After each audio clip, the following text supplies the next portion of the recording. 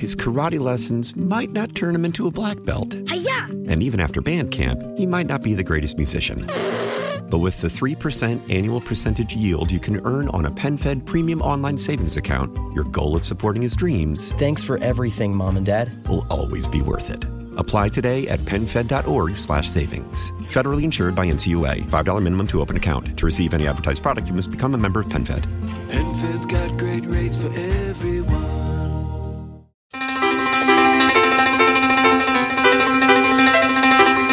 Good morning and welcome to the morning briefing for Monday, March 5th, 2018.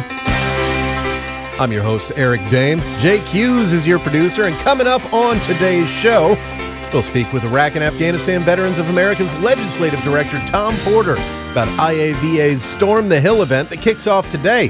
We'll also talk to him about their new Big Six priorities for 2018 and beyond. Later, the host of the After Action Review podcast, Rod Rodriguez, is going to come in to join us and talk about his podcast, which focuses on telling the stories and sharing the expertise of veteran and military entrepreneurs, particularly successful entrepreneurs. And you can learn a lot from the failed entrepreneurs, but you can learn even more from those who have had success. So all of that and more on this Monday morning briefing, and it kicks off now as the great Jake Hughes settles into the studio. Oh, look, they love you, man. The crowd goes wild every time Jake makes his way into the studio. I know. Please contain yourselves. And he responds the same way every time. He's consistent, if nothing else. Jake, how was your weekend? My weekend was good. It's I didn't watch the Oscar. You don't sound too convinced. No, I'm trying to. I'm trying to think. It was the weather here in D.C. was rather odd. There was a very high winds, and that wasn't good. That was annoying. And then I had fun not watching the Oscars. Me too. I am averse to all award shows and have been for, I would guess, a decade or more, because it just dawned on me one time while I was watching it and being talked down to by someone who I knew had been a millionaire since they were about 14 years old from pretending to be somebody else. I really don't think that celebrities need more of a platform, and I find it remarkably distasteful that they give each other these awards and get all persnickety about whether, he's never gotten an Oscar. He deserves an Oscar. The money's not enough? You need a little statue too? Oh, that's adorable. Well, look, man, the reason I didn't watch the Oscars is because they get way too political these days, but I still believe in sort of the grandeur and the mythos of Tinseltown, of Hollywood. It's all fake, Jake. Yeah, I know. It's all fake. It's a bunch of phonies. But this year, some really deserving people got awards, and I'm serious for that. They got recognition. Like Guillermo del Toro, after 30 years of making some of the most original, compelling movies out there, finally got his recognition. One of my favorite actors, Gary Oldman, finally got his Best Actor. Best Actress, Frances McDormand, who really is, if you've never seen Three Billboards Outside of Ebbing, Missouri, you need to watch it. It's really good. I heard people said it was problematic because of the way it treats the issues of rape and other things. It was weird that there was a backlash against it. I like good actors and actresses, and I don't care for when they start spouting their opinions, particularly people who that's all they've ever done. Yeah. It's like, where is your foreign policy expertise coming from? I'm just not sure what James Franco has to tell me about what's going on in Afghanistan, as I've actually been there, and I don't know that he has.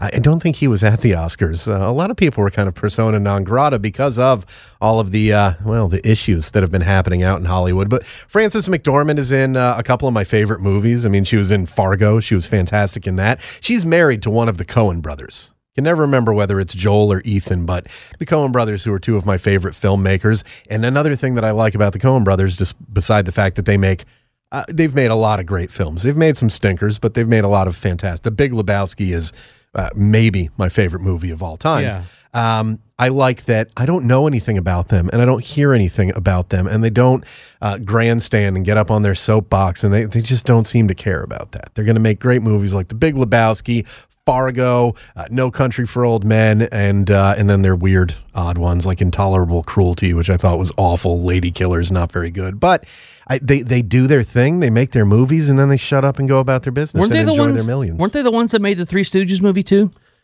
I don't think so. I know there was a pair of brothers. I don't know if it was the Coen brothers. I don't think so. Who made the Three Stooges? Let's find out. If you haven't seen it, it was a beautiful homage to the Three Stooges. It didn't do very well. No, I remember it didn't. that. Now, I believe I was stationed in... No, I was out when that came out. For some reason, I thought that came out while I was in Guam. But it says it came out in 2012, so I would have already been out of the military. The Farrelly brothers. I knew it was a pair of brothers. They did There's Something About Mary and other things like that. I know that Will Sasso was in that movie and played Curly, and he's the spitting image of Curly. So it was a... But yeah, like I said, I still believe in that whole mythos, and I believe that award shows, there is a lot of, circular patting on the back and things like that. Oh, yeah. But I do think it's good when people who deserve recognition get it. Here's the thing. I think the recognition is people appreciating their craft. Like, we do a fantastic radio show here, Jake. Brought to you by Entercom's ConnectingVets.com. Connecting Vets every day, focusing on the military and veteran experience, and that's enough. We don't need people to give us awards and things on top of that. Says the man on the Hill Vets 100 list. Yeah, well, that's not, quite the same level as the Oscars, but hey, I'll take it. I'll also take our website, ConnectingVets.com, which has so much great content focusing on everything within the veteran experience. And there was an interesting post that went up from our own Filbert Bird Dog Briggs. If you don't know why he's called that, go check out our video that you can find on our site as well as on YouTube of the hunting trip that Phil and I went on with Rob Jones, Ben Kiernan, and retired Navy SEAL Senior Chief Don Shipley out in the Eastern Shore of Maryland. You'll learn where the bird dog nickname comes from. It's pretty good. So Phil wrote a post about the AR-15, Jake. Now, Phil is a Navy veteran who served in the late 90s, basically. Peacetime, as he says, a peacetime sailor. Never held an AR-15 or an M16 or an M4. I mean, never held one on duty, never held one afterwards. So kind of had this lack of understanding of it, like many people do. Many people who are strongly engaged in the gun control debate have never fired one before, which is... It's odd to me. I mean, I keep reading things about these guns that are just false. I mean, I was reading one yesterday where it's like, the exit wound can be up to 2 feet wide. 2 feet wide? What are they shooting 50 caliber rounds out of these things now that I'm not aware of? Also, people tend not to be 2 feet wide. So how could an exit... Anyway, the rifle is the boogeyman to a lot of people, and Phil was one of those. So he went out to a firing range to shoot it and learn a little bit about it and try to see what his opinion was after he had fired the AR-15. So he went out to a range where you can rent the guns. There's nothing for sale there. You rent the guns, you rent the ammunition. There you go. You use it at the range, and wrote a piece about it saying, it's just like every other rifle that I've fired. It looks different, but that's about it. And that's kind of what the AR-15 issue is all about, the fact that it looks different. He went out, wrote this story saying, I have a more understanding of this. I'm less afraid of this rifle. I kind of see it a little bit differently now. And Phil went to put that on Facebook. And then there was, because this is what we do for a living, there was a decision, I think on his end, I think he did it almost personally, I don't know, but to advertise it, basically, to push it, have it be a sponsored, promoted post. Click that little boost button. Yeah, the little Facebook. Boost button that you see on Facebook, where you can pay to have your post reach a larger audience. Because as individuals, you don't have all that many friends, and if they share it, and then other people share it. But when it's a business issue, you promote things. I mean, that's the way it works. Facebook took it down, wouldn't let him boost it, and said it's promoting the sale and use of guns and all this other stuff. And Phil and I had a discussion about it. I said, man, you need to call them, because it doesn't. It had nothing to do. It didn't broach any of their rules. Facebook's rules on gun posts are basically you can't promote any business that sells guns, which I don't know how I feel about that either. Like saying specific businesses can't advertise there. There's been a lot of court cases about businesses being able to advertise, people being able to. Yeah, it's a very difficult thing, but it's the rules that they have now. And I told Phil, hey man, this is, and he already knew this, but we had the discussion. I said, you're not promoting them. This is a news story. This isn't an advertisement for guns. The place actually, I believe, invited Phil there to, he had reached out to them and said, I want to learn about the AR-15. Will someone talk to me about it? And they said, yeah, sure. He showed up, and then nobody would talk to him. And basically he got the cold shoulder from everybody because I think they thought maybe it was going to be a hit piece on them, on, oh, look at these idiots with their guns and things like that. Whatever. That's their prerogative to not speak to him. Phil didn't even speak to anybody there. It's just all about his experience with firing this rifle in a controlled environment, the rifle range. Rented it, didn't buy ammunition except to use right there at the range. None of it violated any of the rules that Facebook sent over to him. So he sent them an email, and they second time said, like, nope, this goes against our rules. We cannot put it up there. And eventually he put in a call to them and spoke to some big person at Facebook who put the post back up and said, we're sorry about this. I checked it. It doesn't violate any of our rules, but only because he kept going after them and went to that third level, essentially, of reaching out. And whereas most businesses, after the first 2 times you reach out and say, like, try to post something and they say, no, this violates the rules, you're just going to go, all right, this isn't worth my time. He wrote a story about it called, Is Facebook Blocking Posts About Guns? And yes, they are. Now, they eventually, as I said, relented and put his sponsored post up there and said, this doesn't violate it. This is a news story about the gun. It's not promoting the gun or selling the gun. It's an unbiased look at them, essentially, in his own way. But prior to that, man, yeah, they had taken down that post. And again, unless you continue going up that ladder, if he hadn't started making phone calls to the actual company, it still would have been blocked. And what we found out when Phil talked to them is that this was not like an algorithm. It didn't catch words like it was a computer doing it. People read his story and decided it was against the rules. And then this third person said, well, no, it's not. Well, then how come the first 2 people that looked at it said that it was? I mean, personal bias. It's clearly not. So that's an issue. And, if people are out there and they're like Bird Dog, he's the Bird Dog, man. He's going to keep charging after that bird and then stomping on its head when he gets to it. Again, check out the video. It's on connectingvets.com. He kept at it, and it took a couple of days, like 2 days after he initially tried to do it. Most people even those who are promoting posts, would have just stopped there. Now, they could also have their own personal reasons for stopping there, because had he not reached out to them again, guess what? His article becomes not, is Facebook blocking posts about guns? It's Facebook is blocking posts about guns. If he had not reached out to them, listen, he appealed and they still told him no. He still kept at it and eventually got them to approve it.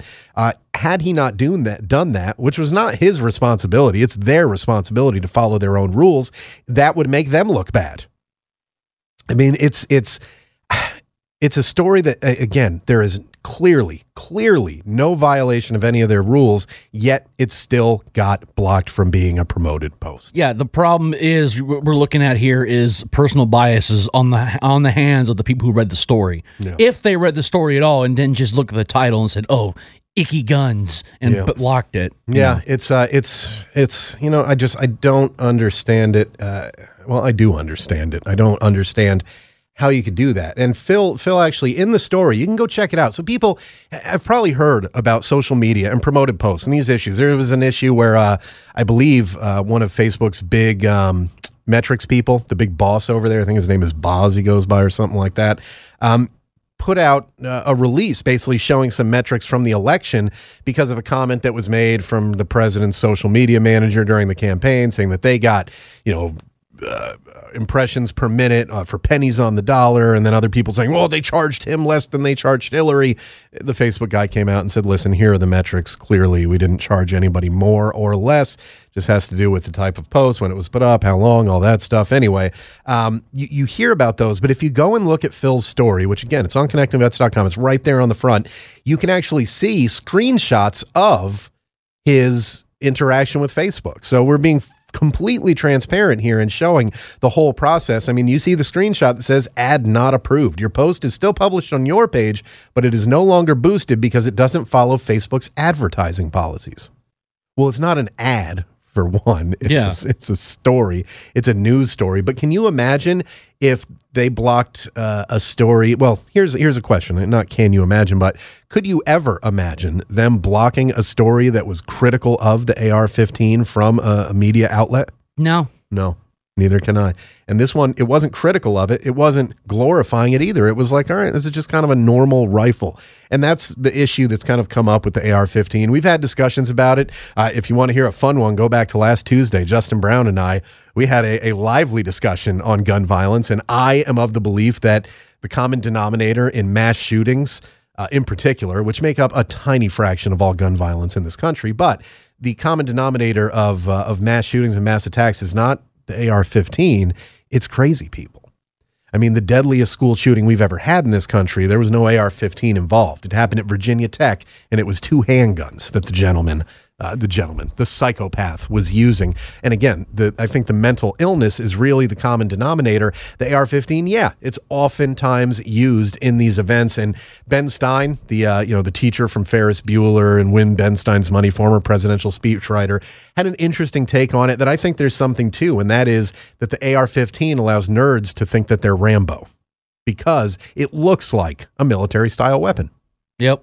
And I keep seeing articles, including some being posted by people who I know are familiar with the weapon, but have their opinions on it, on why it shouldn't be legal, and that's absolutely fine. But I keep seeing articles about how like it's incredibly dangerous, it's this, it's that, and focusing on the AR-15, which is again no more dangerous than a woodstock rifle that fires a .223 or 5.56. It depends on the ammunition more so than the rifle. I mean, the AR-15 is not, its length of fire, its range is less than some other rifles, actually. The interesting thing about it is that, there are AR-15s that fire a 22 round. Yeah. I made the point in a little, we'll say, heated Facebook discussion. Was that the one where you were called an Obama Kool-Aid drinker? No, that wasn't an official story I made. This is with me and another person. One. Yeah, a person who said that we shouldn't allow weapons that can kill this many people in this many seconds. And I said, well, hold up. What about forget AR-15s? What about say a lever action rifle with an 8-round internal magazine? You could easily kill 20 people in 5 minutes with that. Yeah. And there are some lever action rifles that are a lot more powerful than the AR-15 style weapon. Yeah. So we're going to ban them next. And see, and that's the thing is that where with the whole gun ban thing, where does it end? At what point do you stop? Do you stop saying, okay, now we're good? Right. With the exception of people who want to ban all guns. Well, here's where I think a lot of gun owners and gun rights advocates, people like Patriot Alliance, the clothing company that we talked to on Friday, who are very pro Second Amendment, and in fact, a bunch of their shirts are specifically pro Second Amendment shirts. They are worried that there's a dishonesty out there when people say, we're not trying to come and take your guns. We just want to get the AR-15 out of there because it's used in these mass shootings. It's used in this. It's used in that. Well, here's the thing. Mass shootings predate the AR-15. They are not going to stop. I don't believe that they're going to stop. I don't believe that crazy people who have the desire to kill a bunch of people are going to stop just because you take their favorite weapon away. They'll move on to another one. So when it's not the AR-15 anymore, when it's now a Mini 14, when it's some other woodstock rifle out there, then do we move on to well, we're not trying to take all your guns away. We just want to take the Mini 14 away. And then when they move on to another one, that lever action internal magazine rifle that you were talking about, the old West cowboy style rifle, that one, that's what Jake's talking about. Then they just want to get rid of that one. And I don't like the term slippery slope because in many arguments it's just foolish. It's a fallacy. It doesn't exist. Yeah. But that's what people are worried about. And in this case, I could certainly see where that would happen because right now it's demonizing the AR-15, and the AR-15 is simply a tool. The people who are using it, if you take the AR-15 away, I don't think they're going to all of a sudden get better and not want to do these things. I think it's a mental health issue more than anything. And when it comes to gun violence, I think that there is a misfocus. I think that handguns, which are highly regulated in most places in this country, getting a handgun has all of those background checks that everybody wants in place. In fact, getting a rifle or a shotgun does as well.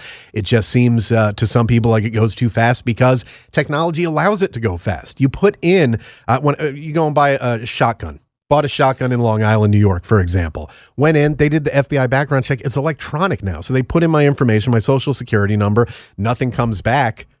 Okay, there you go. I'm good to go.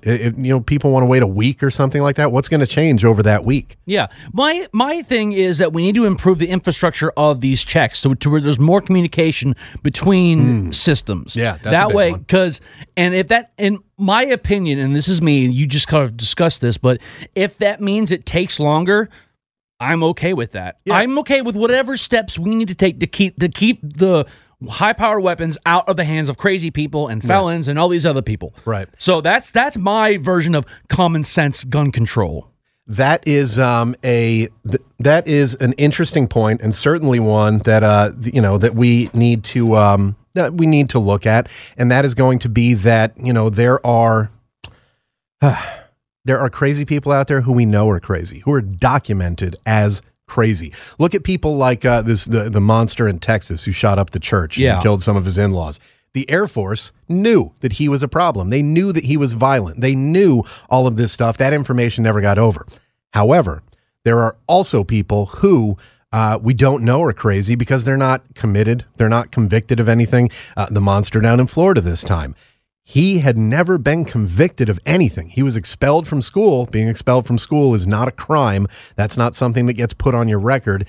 And if it is, I mean, you could be expelled from school for cheating on tests or something like that. Should that mean then that you're never able to purchase a firearm because you cheated on a math test or the SAT or something like that? I mean, there are specific things that you can use to keep people. Domestic violence is one of them. That is an indicator specifically for murder, suicide, things like that. The majority of murders in this country are not mass shootings. They're not criminals robbing people and killing them, but actually domestic in nature. Suicide's also a large portion of gun deaths in this country. Mass shootings, and if you look at the rifles, look at like the AR-15, we're talking about in a country where there's about 13,000, on average, 13,000 gun murders annually. About 200 to 300, depending on the year. 250 to 300, let's say, thinking back at the numbers. And again, I don't have the numbers right in front of me, but I've done research on this. I've written papers on it and all sorts of stuff. 250 to 300 out of those 13,000 are from a rifle of any type. That tells me that the rifle is perhaps not the issue here. That the issue is the people. I mean, again, you can take someone with just a little bit of training who's able to, you want to make the magazine smaller. I've heard people say about the AR-15. Well, you cut it down from a 20-round magazine to a 10. That could save you a couple seconds, and it could save some lives. So I don't see why that's that big of a problem. But again, going from 20 round to 10 rounds, then all you do, you know what you would do overseas if you had a 10-round magazine and that's all you had? You carry more. Yeah, and you'd tape another one to it so that it's literally press the button, the mag release, and then flip it over and put it back in there. 2 seconds. I mean, it's very, with a little bit of practice. So, these things, there's a lot of the gun control debate that I look at it pragmatically, and I don't look at it emotionally because, of course, I don't want anybody to be murdered. I absolutely do not, particularly children and the innocent and things like that. But when you do look at it pragmatically and you start looking at the numbers, you realize the issue is more handguns, for one. Rifles are just a tiny fraction. Yeah, but the thing is that they're flashy. When they're used, it's a big thing. Like the horrible tragedy in Parkland, where that was like 17 at once, and that's why AR-15 makes a big splash. Exactly, that's why they get a lot of attention. You don't hear about the things like when I was working in a New York City newsroom, where we would get what they're called BNNs, the breaking news from police, people that basically monitor the scanners for news networks. And every night there were gun murders taking place in New York City, northern New Jersey, southwest Connecticut, Long Island. Every night you'd hear about a gun murder happening in one of those areas. Even though gun violence is at an all-time low right now, you would hear about these things happening. And unless there were more than, one person, unless there were two people or more or some other extenuating circumstance, it didn't make our newscast typically, depending on the location of it. I mean, if someone gets murdered at the FAO Schwartz toy store in Manhattan, okay, that's going to be on the newscast. But if it happens at outside of a strip club in Brooklyn, that's probably not going to be as big of a thing. I mean, it depends on the location, it depends on what happened. But because of that, people don't hear about these things all that regularly. regularly. And that's why I think people are so focused on the mass shootings, which they happen far too often, but they're relatively rare when you actually look again at those numbers. And it's a difficult thing to look at pragmatically. I wrote an article about this, how people say there have been 18 school shootings this year. That is not true. That is not true, because it is true under a certain definition. Well, yeah, it depends on how you define school shooting. They're using the definition of any shooting that takes place anywhere near a school, no matter what time. When we think of a school shooting, we think of something awful like Newtown, like Parkland.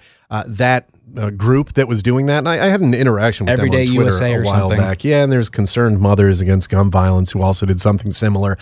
They included like someone who killed themselves on school property at 2 a.m. in a parking lot. It's not quite the same thing. It's a bad thing, but it's not quite the same thing. But yeah, this is a subject matter that is certainly a difficult one. But I'll tell you this: I don't think that blocking people from promoting posts that discuss it honestly and openly, like Facebook did the first 2 times, again, before our Phil Briggs reached out to them a third time and talked to someone directly, and they told him, yes, we did read the story and we put it down, but that was a mistake. How many mistakes are being made? Morning Briefing back after this. Helping military veterans stay connected. We make it easy. We're CBS Radio's ConnectingVets.com. Connecting vets every day. Online and all over social media. Facebook, YouTube, Instagram, and Twitter at Connecting Vets.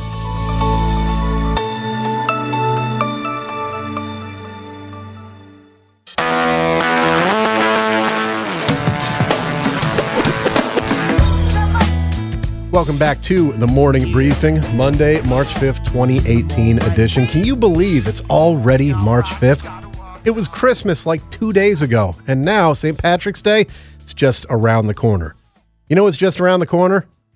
ConnectingVets.com. As soon as you click on it or tap on it on your phone, you are going to get the best and most complete website focusing on the veteran experience that there is. News stories like Phil Briggs focusing on whether Facebook is blocking posts about guns because, well, they blocked his for a couple days until he was able to speak to someone directly, and then they finally changed their tune. We've got that news story on there. We've got great things about, how's this? A discount. Everybody likes saving a little bit of money. If you enjoy skiing, and I do. I've only gone once in the last 20 years. We went last winter and had a pretty fun time. Tried to get my son to go skiing for the first time. He wasn't having it. He's one of those kids who if he's not good at it right away, he doesn't want to do it. That's kind of what we're having to work on with him. But there are great ski discounts for veterans out there, and you can find those right on our homepage. And of course, careers, jobs. That's a big one for veterans. Did you know that Microsoft is looking to put more veterans into their IT fields within that massive conglomerate? They are. Also, Hilton Hotels, we talked to them last week. They've hired 10,000 veterans just in the last couple of years, and it's worked out so well for them that they've announced that they want to hire 20,000 more. In keeping with the fact that their first 2 CEOs, Conrad Hilton and his son Barron, both veterans. Conrad serving in World War I, Barron serving in World War II. Yeah, Hilton's got a history of hiring veterans and a history that's going to become ever more clear to everyone as you take a look at stories like that on ConnectingVets.com. Connecting Vets every day. One of the other things we have on our website, podcasts. Do you know what a podcast is? Well, it's basically an encapsulated radio program that you can listen to at your leisure. You're able to download it, stream it live, whatever the case may be. Podcasting has become really a wonderful aspect of the broadcast media sphere, the spectrum. And right now we've got a host of one of the great podcasts out there focusing on veterans, specifically on entrepreneurship and veterans who have found success and veterans who are working towards success within that field of entrepreneurship. He is Rod Rodriguez, host of the After Action Review podcast, and joins us now in the Morning Briefing. Rod, good morning. Thank you so much for coming in. Good morning. Thanks for having me. So, let's first talk a little bit about who Rod Rodriguez is. Now, there are people out there who are just fascinated and intrigued by the veteran entrepreneur world because of all the amazing stories that are out there who aren't veterans, but you are one. So let's talk about where you came from. When'd you join? Where'd you serve? What'd you do? Oh, boy. Well, let's start off with the most boring story possible. Where did Rodriguez come from? I joined the Army as a artillery guy. Not even a cool artillery guy. I was a field, the fire direction dude. So I just kind of pointed digitally and said, shoot over there. So I wasn't cool. And then I decided, how much less cool can I possibly be? You know what? Military intelligence. Oh, yeah. That's not very cool at all. Yeah. So I'm putting your listeners to sleep right now. How many people do you think have just switched off? They're like, MI, click, dork. Yeah. And of course, it's a contradiction to many people. They're like, military intelligence, that's like dry water. You know? You know what, though? I as much as I rag on my own branch of the Army, they have some of the best professionals in the world. And I can tell you, I worked with some of the very finest people in the military, the United States Army. So, yeah, I did. I was a human intelligence warrant for a hot bit and ran around the world, did fun stuff. And then I thought it was my time to get out. A lot of people say, like, you got out at 10 years. Are you insane? You had 10 more to go. Like, yeah, well, if your car breaks down on a trip from Maine to California, it breaks down in Texas, you're not going to get out of your car and be like, yeah, I can hoof it. Make it the rest way. Exactly. I understand that. I did 13 years myself. Now, I got out not of my own volition. The Navy decided they were going to cut 60,000 jobs or so, and I was one of them. They said, hey, here's severance pay, and before they said that, they said, well, you can switch to another job. And they wanted me to switch from a journalist, mass communication specialist to like cop, master at arms. Yeah, that makes sense. Yeah, no, I don't really want to do that. I've got the best job in the military, and you're asking me to go to one of the more thankless jobs where I'm going to be dealing with the dregs of the military who are in trouble. No, don't want to do that. So moved on. When you finish up after 10 years, what was that transition like for you? I mean, how well prepared do you think that you were to transition out of the Army after 10 years? I got to say, I think I was better prepared than most of the other vets that get out. And the only reason I was better prepared was because I got out with a bachelor's degree. So I was one of those, again, let's talk about my dorkiness. I was that dork that was constantly doing college. Yeah. And this is something that I used to, I used to write counseling statements to my soldiers. Like, how much college money did you use this semester? How much college money have you used this year from your not your Montgomery GI Bill, but they have the tuition assistance. How much TA did you use up? And if you're not using it up in the end of the year, bro, you're leaving money on the table. Oh, yeah. What's wrong with you? Would you leave $1,000 on the table? Of course you wouldn't. I was in for 13 years and took 0 college courses. Yeah, so I'm an example of that. And unfortunately, I think that has a lot to do with the climate of leadership at the time.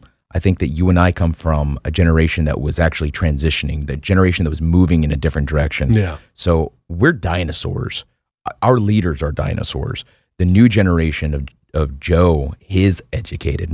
A lot of soldiers are coming into the military with associate's degrees. Yeah. They understand the value of education, but at the same time, of course, counterbalance, that kind of depreciates the value of a bachelor's degree, which is kind of like the new high school diploma. So now, not only do you need a bachelor's, but you really need to have experience to back it up. Yeah. Which is, again, one of those advantages you're going to get in the military. Yeah. You're walking out with real life experience and a degree, whereas that college kid is walking out with like keg stands and, probably some sketchy political beliefs. Well, as someone who went to first a community college to finish my associates and then a 4-year university to finish my bachelor's, there are some students at those schools who are hard charging high performers. And the day I showed up, I could have told you which ones were going to have success. And I would have been 100% right on each and every one of them because you could just tell. Now, there are also people who will come out with that 4-year degree who basically slept through 4 years of college and didn't do anything and don't have the actual skills, but they have that piece of paper. And when you're trying to sell yourself, that piece of paper is a big deal. That's, of course, if you're going into the world of working for a company like I do. I mean, this one it's a little bit different in broadcast media. It's a thing you can either do it or you can't, but still, the paper can help you get your foot in the door. There's another aspect of the veteran community and the vet sphere as far as people finding their place afterwards where they don't go to work for a company and they never wanted to. They want to work for themselves. We're speaking of the veteran entrepreneurs, and that is where Rod Rodriguez's After Action Review podcast, it's where it focuses and what you're taking a look at. So what made you decide to start this podcast that focuses on those vetrepreneurs that are out there? The first job I got when I left the service was with a startup company, and it was all vet run. We're talking about a bunch of West Point grads, really smart dudes. dudes that I thought were way smarter than me. There was times I would sit there and be like, what am I even doing in this room? Not even sure what's going on here, but very smart guys. And I watched them maneuver the world of business, making deals, understanding how business works. And this fascinated me, absolutely fascinated me. So when I started this podcast, it was not with the intent of starting my own business. The podcast became a business because I realized like, wow, this is what I want to do. This is what I want to do for a living is I want to be able to talk to very interesting people, especially veterans, promote businesses, educate the general public about who we are and what we bring to the table. But also, it gives me a chance to meet some just genuinely cool people. Yeah. Well, and you've got 35 episodes, if I'm not incorrect, right now. Yeah, I do. 35 people that you're able to talk to about such a variety of things. I mean, I see people on the list that you've talked to that we've talked to as well. People like Dan Alaric, CEO and founder of Grunt Style. Overall, 35 episodes in, what is the biggest lesson that you've taken away from those veterans that you've talked to, those vetrepreneurs who've come on the AAR podcast? So here's one of the lessons that I've learned, and the biggest lesson is you're going to make mistakes. Mm-hmm. And you say I have 35 episodes. I really have about 47, maybe 50. How many episodes have I screwed up? How many episodes that I just have to can? Yeah. Let me tell you, one of my favorite guests was Mike Allred, and I think he was guest number 1 or 2. I think he was guest 1. We did his hour about 4 times. He's a good friend of mine, and he he was the lab rat. He was my lab rat. He was my guinea pig. And this guy stuck with me for 4 hours. We did the same hour 4 times till I got it right. So all of us, whether you're an entrepreneur, whether you're sitting at a 9-to-5, you're going to make mistakes. You're going to learn from them. Entrepreneurs, they should, let me rephrase that. They should want to contribute something that they feel uniquely capable of doing. That's the only difference. But as a broadcast journalist, if you're sitting at it, let me tell you, if you're a listener and you're sitting in front of a computer right now and you're grinding away at a 9-to-5 job, you probably are using some type of entrepreneurial skills to get your job done. Mm-hmm. You're doing something that you feel uniquely gifted at. Whether it's I can type fast or I'm a PowerPoint ranger, that's your gift, that's your skill set. What you have to do if you want to become an entrepreneur, if you want to work for yourself, is figure out what it is that you want to do for the world. What do you want to project, whether it's art, business, some type of business, whether it's creativity. And really that's what it is. It's about creativity. Right. And mixing that with making some money out of your creativity and whatever it is that is. You know, in talking to so many people through the, as you said, possibly 50 episodes, but 35 that you've actually put out there. 35 that you're going to listen to. 35 that you're going to hear. I want to hear the 15 lost episodes of the AAR podcast with the mistakes. In those 35 episodes or 50 total, have you noticed any common threads beyond obviously learning the lesson that you're going to make mistakes? What are some of the common things that you think have led to success for those veteran entrepreneurs that have been, like Dan, huge successes with Grunt Style? I'm going to be super corny here, but I'm going to blame Dan Alaric for this. Yeah. He's a corny guy. He's such a corny guy. Let's just sit here and bash Dan Alaric for the next hour. Yeah. I'm cool with that. Now, Dan is an interesting case because he taught me something valuable, and he did something no other guest has done on my show. And that is, after we were done recording, he stopped me and said, before you leave, let me ask you a question. And I sat back down, recorders are off, the whole 9 yards. And he says, what's everyone doing that you think leads to their success? Mm-hmm. And I said, well, I kind of gave him some notes and specifics on different people that I had met. And he's sitting there and he's taking notes. Yeah. He's writing this stuff down. And I stopped for a minute. I looked at him. I said, you, sir, will never go hungry. You're never going to fail because you're doing something right now that will ensure your success. You are passionate about what you're doing. You just made $100 million last year. Yeah. And you're still trying to figure out the secret sauce. I saw what I was getting back from my income tax check and I was like, I am super awesome at what I do. Am I kidding me? Like, That's nothing. Yeah. You just made $100 million and you still want to be better. That is a huge thing, that continuing strive to grow. And I think also I've noticed from talking to a lot of them as well, and I'd like to get your opinion on this, that the ones who have the most success, like a Grunt Style, for example, they grow, but they don't over expand. They don't overdo it. They don't try to do everything all at once. There tends to be a gradual planning process, which I think is something that comes from, as a former military intelligence guy yourself, that there are often steps and a roadmap that we want to put in place when we're in the military to achieve an objective. And I've noticed that with the most successful veteran companies, veteran-owned companies, that they've kind of had that. They've had that planning in advance to kind of get from point A to point B instead of just trying to leap directly from A to B. There's definitely a lot to be said about patience, a lot to be said about planning. But I think one of the biggest lessons that we've all learned, and it kind of goes back to that euphemism, if you will, about, I don't know if I'm using the right word, euphemism or not, whatever.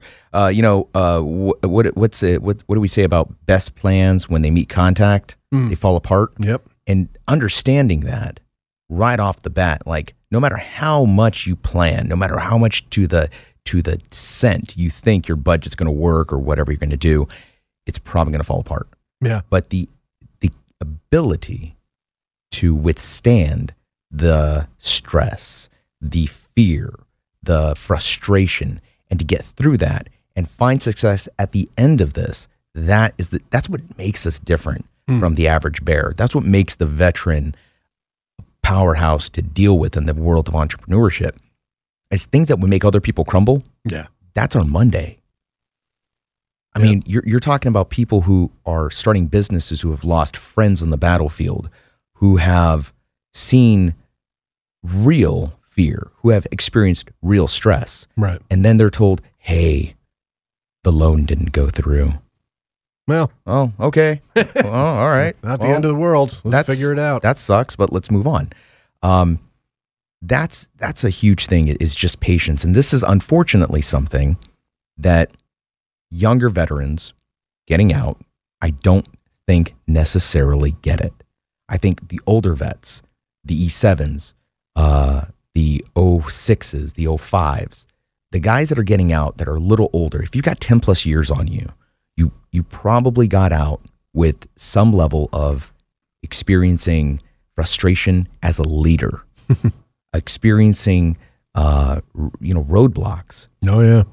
Young vets, and I'm not bashing my young vets, all right? I'm not getting on you guys. These dang whippersnappers, here's the thing about young vets. They're exposed to the world of instant. Look at Instagram. It's in the word. It's in the name, for crying out loud. But we're talking about guys that are out there showing off their riches. Look at my yacht. Look at my car. Right. Look at this boat. People think that Dan Ellerick became Dan Ellerick overnight. Yeah. And I don't think so. No. Listen to his story. In fact, one of his episode is one of my favorites because he talks about sleeping on boxes of unsold T-shirts. Yep. Living out of his car, eating peanut butter and jelly. And, exactly. And the best thing about his story that I when I tell people about, when they ask me about my favorite interviews, and Dan has been on the show several times, and we love talking to him partially because his enthusiasm is so contagious. He just makes you feel good about yourself, which is odd because he's a former drill sergeant, and usually they make you feel bad about yourself. They try to. Yeah, yes. they try to. Absolutely. He, when he came on and told us about going to a T-shirt convention and his wife saying, hey, if we make over $6,000, we can keep trying to do this. If you don't make over $6,000, you're getting a real job. And they made like $6,001 or something ridiculous like that. I mean, as you said, that kind of stick-to-itiveness that veterans tend to have, I think in part comes because you're forced to deal with it. If you take orders to, I'll use a place that I was sent to where things weren't working quite right when I got there and had about a year and a half to fix them, like Suda Bay, Crete. I took orders to Crete, went over there, and when I got there and saw that there were a lot of messed up things going on and they weren't doing things right, I didn't have the option of quitting. Yep. I didn't have the option of going like, well, I guess I'll just go look for another job. No, man, I took those orders. I was there. I had to deal with it. And I had two options. Let things continue to be all jacked up or try and fix them. And do you think that plays a part in it? The fact that when you take orders to a command, you're there and you've got to operate within the parameters given to you and try to change things instead of just giving up and moving on to another company like so many young folk coming out of college, high school, things like that. They do that today. We have the innate ability. We've been taught, and not always through our own volition, sometimes it's been pounded into our head, is sometimes you have to just put your eyes down, head forward, nug through. And that's just what you have to do. There's no shortcut to a 20K road march. Mm-hmm. It's just left in front of the right and then right in front of the left. Now, here's the thing, though. The problem with entrepreneurship sometimes is when is it smart to stop? Right. When is the pivot point? I mean, if you're failing, there's a difference between persistence and insanity. Yeah. Like what you're doing is not working. Yeah. Maybe you need to pivot. Maybe you need to stop and do an orient check and figure out which direction am I actually supposed to be going. Right. And this is where these online groups are really useful. This is why podcasts are useful. And one of the things I tell people all the time on my show is don't hesitate for a minute to reach out to me or any of my guests. At the end of every episode, every guest tells you how to reach out to them, including Dan Ellering. Dan even said he will sit and talk to you for 30 minutes if you want to. Yeah. He gives out his phone number. I mean, he guarantees an interview with any veteran with a good DD-214 that you are not guaranteed a job, but guaranteed an interview, which, as we all know, the interview process is one of the two things that veterans tend to have the most problems with. Again, because going back to those orders that you would take, you didn't have to interview for them. In the Navy, we talked to a detailer. Detailer said, this is what I have available. This is where I'd prefer you to go. What would you like to do? There you go. You're done. That's the extent of the interview. And resumes, I guess an eval or a fit rep could be similar to a resume, but it's set up a lot differently. And those things are what veterans have difficulty with. And now you have the most successful veteran entrepreneur out there opening up his door to you to come in, have a conversation or actually a job interview with his company. That's huge. And I think that is perhaps the most impressive and even important part of the veteran entrepreneur community is the fact that they don't even care if you're their competition. They're willing to sit down and help you. How important do you think that brotherhood, sisterhood that we have is moving forward? Well, that brotherhood or sisterhood is great, but I think it's sometimes overblown. I think it's sometimes exaggerated. One of the things I do want people to understand is when it comes to passion and entrepreneurship, you don't just gain skills overnight. I have a podcast, and I'm trying to. One of the things that I try and convey to people is I'm not a professional podcaster. I am not a business guru.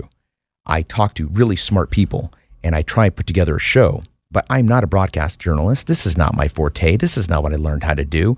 You're listening to, every episode that you listen to is literally me learning to do this job. I taught myself how to mix audio from Audacity. There you go. Literally free program. I use 100%. YouTube has been my favorite. I learned how to mix video from a little girl that taught makeup tutorials. And for like 4 episodes, she taught you how she made her videos. And I was like, that's how you do a cutaway? That's how you add graphics? That's how you do a picture-in-picture? Oh my God, I get it. So here's the thing. If you're a vet and you want to go, oh, God forbid you want to do another t-shirt business, but let's say, and I know, I cringe. There are some really great small t-shirt companies out there. Yeah. But listen, if you really want to start your bakery, let's go with bakery. Right. You think you can bake the world's best cookies and this is what you want to do and you're a veteran. You're not going to do this unless you're baking, unless you understand how the world of baking works, unless you understand what the baking business looks like. My recommendation would be if you're retired and you have a sustainable income on the side, go get a job at a bakery. Yeah.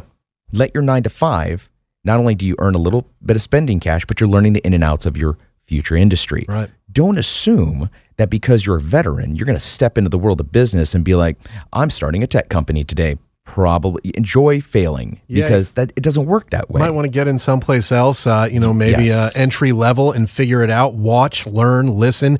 And that's similar to the military experience. You don't come in as a sergeant first class. You don't come in as a major or lieutenant colonel. You come in as a first lieutenant. You come in as a private. You come in as a seaman recruit. You come in as an ensign in the Navy, and you work your way up. Now, if you have the perfect idea for an entrepreneurship company that you want to get started, it may work out that way where you come in as the 4-star admiral and you end up, putting on that 5th star within a year. That's possible, but it's not very likely. So is winning the lottery. Yeah. So is winning the lottery. I mean, that's really what what that is if you come out and you're like, I just happen to have the best idea and I met the perfect investor and we had business bliss, if you will. Great. Congratulations. You literally won the lottery of business. But most people, and when I say most, I mean like 99% of businesses out there, you are probably going to need a 9-to-5 to fund your business. But here's the thing. Everyone talks about sacrifice, right? Sacrifice is your time, your effort. Let me tell you, I used to be an avid jiu-jitsu player. I love Brazilian jiu-jitsu. I've been doing it for years. I've just officially started, put on a gi for the first time like a month ago. And you will be addicted for the rest of your life. And I am too. But here's the thing. I used to go 5 days a week, 2 hours a day. It was my thing. But what am I at now? 1, twice a week? Yeah. Because that's not what I'm doing right now. Business, this podcast is my passion. And that podcast is the After Action Review podcast. Rod Rodriguez, the host, has been joining us here on the Morning Briefing. Rod, very quickly, if people want to find out more about the After Action Review podcast, where do they go to do it? Just check out www.theaarpodcast.com, and I'm on Facebook at /TheAAR Podcast. Morning Briefing Monday edition comes to an end. We'll be back tomorrow with Hill Vets and more. Have a great day. His karate lessons might not turn him into a black belt. Hi-ya! And even after band camp, he might not be the greatest musician. But with the 3% annual percentage yield you can earn on a PenFed premium online savings account, your goal of supporting his dreams Thanks for everything, Mom and Dad. will always be worth it. Apply today at PenFed.org/savings. Federally insured by NCUA. $5 minimum to open account. To receive any advertised product, you must become a member of PenFed. PenFed's got great rates for everyone.